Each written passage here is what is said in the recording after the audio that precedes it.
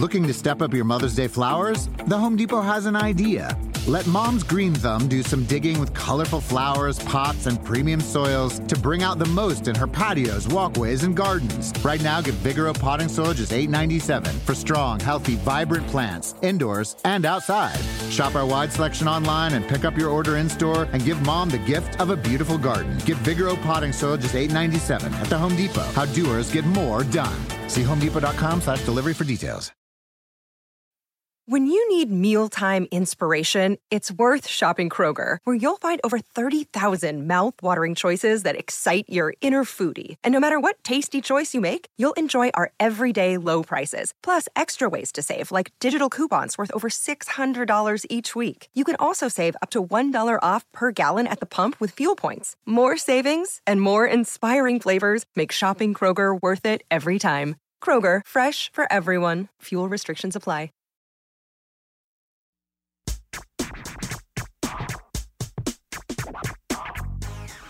Grammar Girl here. I'm Mignon Fogarty, and this week I have a funny story I dug up from the 1920s about Charlie Chaplin's horrible grammar, and a meaty middle about a phenomenon that linguists call S-backing. That's when people pronounce words like street and strip as street and strip. And finally, a shout out to a featured listener. And now on to grammatical celebrity gossip from the 1920s. In 1927, Charlie Chaplin and his young wife, Lida Gray Chaplin, were as famous as Ben Affleck and Jennifer Garner are today. And when they divorced, Lida dished to the press about Charlie's horrible grammar. Yes, his grammar. In tabloid tones, the San Jose Evening News duly recounted dueling stories of just how dumb the divorcing partners could make each other look. After a scandalous 3-year marriage to Lida Gray Chaplin, she was underage and pregnant when they wed, Charlie Chaplin told the world that his bride was, quote, not intellectually satisfying, unquote. In return, the spurned Lida told the San Jose Evening News that the two had tried to learn Latin and French together, but couldn't because Charlie had such a poor grasp of grammar. The writer, Dan Thomas, reported that, quote, Charlie Chaplin may have been a pretty fair actor, according to the girl wife, now living alone with her babies in the Chaplin mansion in Beverly Hills, but oh boy, what he didn't know about the relative pronoun. Unquote. Isn't that a hoot? You can read the whole article in the March 3rd, 1927 San Jose Evening News, which I found through the Google News archive. And now, our piece on S-backing by Neil Whitman. I need to start this next segment with a warning. I'm going to talk about something that you may never have noticed, but after listening to this segment, you won't be able to not notice it. Are you ready? Okay, listen to how I pronounce the words in this next sentence. I painted a stripe straight down the middle of the street, then struck a pose as I straddled the line. Did you catch it? I'm sure you did. I pronounced all the words that began with an STR consonant cluster as if they actually began with an SH. Instead of stripe, street, straight, struck, and straddled, I said stripe, street, straight, struck, and straddled. Linguists call this pronunciation S-retraction or S-backing because the SH sound is made with the tongue slightly farther back inside the mouth than it is for the S sound. So you're moving the S farther back in your mouth. It's called S-backing. When I first read about it, I didn't know what the author was talking about. But pretty soon I heard it for myself. For a while, I was keeping track of the various people I heard, but there are too many for me to keep track of now.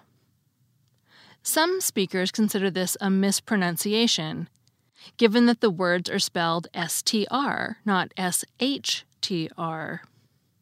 That's true enough, but let's widen our focus a bit.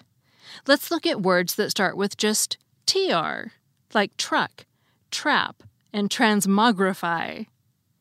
If you listen carefully, you can hear that for many speakers, the T is actually pronounced more like a CH sound. Listen again.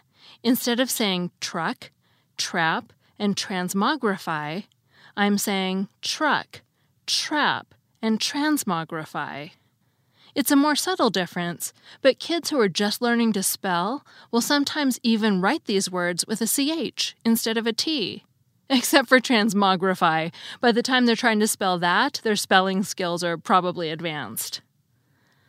The point is, nobody calls this a mispronunciation. If they notice it at all, they figure it's just how T is pronounced when it comes before an R. In the same way, for speakers who say stripe and street, that's just how S is pronounced when it comes before a TR. Changes in pronunciation like these happen all the time in every spoken language. In fact, sound changes like this one are the kind of language change that's been studied most intensively and for the longest time. In the old days, we could only study sound changes on dead languages, such as the changes that Latin underwent as it evolved into the modern Romance languages, or changes that happened to archaic Germanic languages as they evolved into modern ones, such as English, German, and Swedish.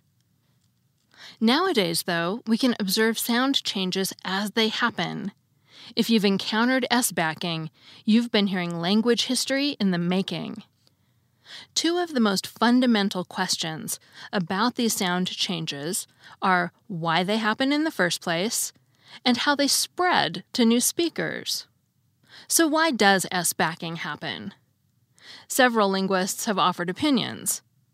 One possibility is that it's a continuation of the same sound change that turns those T's into ch sounds in words like truck. The S is turning into sh to be more familiar to the ch that comes right after it, a process called assimilation. However, linguist Michael Shapiro argues against this idea. He points out that the T to ch rule that operates on TR clusters, like those in the word truck, has an exception. It doesn't happen in STR clusters. If I put an S in front of truck to get struck, I pronounce it struck, not as struck. This is true for many S-backers, too, who pronounce it as struck, not as struck. I can't even do it. A fact noted by linguists Richard Janda and Brian Joseph. Shapiro's solution is to say that the T in the middle of the cluster is irrelevant, and that the S turns into sh to be more like the R that comes at the end. After all, both sh and R are pronounced with the tip of the tongue pulled back somewhat. But yet another linguist named Wayne Lawrence argues that assimilation doesn't work that way, skipping over some consonants in order to affect others.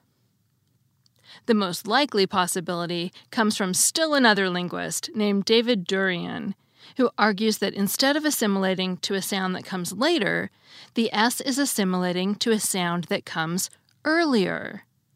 In his study, he found that the words that were pronounced with a retracted S most often were those where the STR cluster came after the vowels E, as in a long E, as in see, and I, the short I, as in sit, in words like destroy and restrict.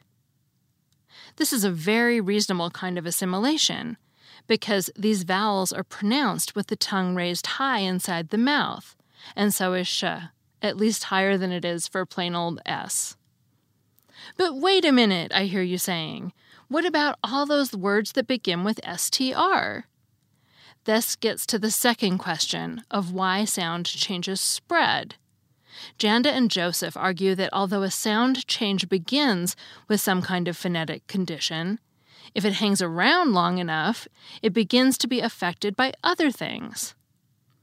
In this case, speakers seem to have generalized it from STR after certain vowels to STR anywhere, sometimes even across words. In fact, I even heard Michelle Obama, who does a lot of S-backing, do it in the phrase parents trying, which she pronounced as parents trying. Janda and Joseph note that for some speakers, S-backing shows signs of generalization even further. to any consonant cluster beginning with S. Examples they've heard include still, screen, and understand. In addition to spreading to different phonetic contexts, there's also a social aspect to how sound changes spread. Durian's study in Columbus, Ohio, found that it correlated with a speaker's pride in living in or having lived in an urban area, as well as with age. Younger speakers do more S-backing than older speakers. One more linguist, Catherine Campbell Kibler, looked at the social aspect from the opposite direction. How do others perceive speakers who have S-backing? Campbell Kibler found that varying combinations of S-backing, S-fronting, otherwise known as lisping, and so-called G-dropping, for example, fishin' instead of fishing, could affect whether a speaker was perceived as intelligent or unintelligent, gay or straight, from the American South, or from the country. One commenter on a blog post I wrote on this subject said that S-backers were perceived as having lower social class in the UK. But here in the United States, another commenter reported hearing it from NPR reporters and on The Real Housewives of Atlanta. So whatever generalization you're tempted to make about speakers that use S-backing, don't take it too seriously, because it's probably more complicated than you think. And now that you know about S-backing, get ready to hear a lot more of it in your lifetime as it gains strength and makes strides. That piece was written by Neil Whitman, who has a PhD in linguistics and blogs at literalminded.wordpress.com. Thanks, Neil. Finally, this week's featured listener is Steve Nath, who's an EFL teacher working in La Paz, Bolivia, which he notes is 12,000 feet above sea level. Wow. He said, quote, "I'm writing to tell you how much I appreciate your podcasts. A lot. Searching for new and interesting listening exercises is a constant enterprise for world language instructors. One of the things I really like is that the transcripts of your podcasts are available on your webpage. Students can listen in and read the transcripts simultaneously. And when they read out loud while listening, they can compare their pronunciation with yours. Mil gracias, Steve. P.S. My students would flip out if you gave them a shout-out on the podcast." Well, thanks, Steve. I hope they're flipping out right now. Hello, students. Keep up the good work in Bolivia. I'm Mignon Fogarty, better known as Grammar Girl. You can find all the Grammar Girl articles at quickanddirtytips.com.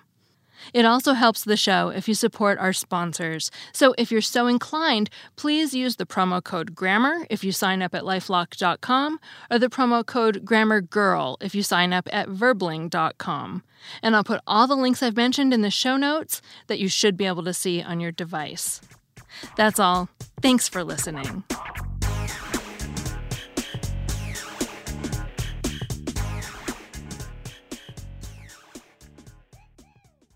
Want to make Mom's day? Get to your Nordstrom Rack now and score amazing deals for Mother's Day, which is Sunday, May 12th. Find tons of gifts from only $30 at Nordstrom Rack. Fragrance, jewelry, luxury bags, activewear, beauty, and more. Save on Kate Spade New York, Stuart Weitzman, and Ted Baker London. Great brands, great prices. So shop your Nordstrom Rack store today and treat Mom to the good stuff from just $30.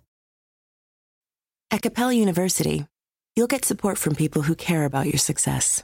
From before you enroll to after you graduate, pursue your goals knowing help is available when you need it.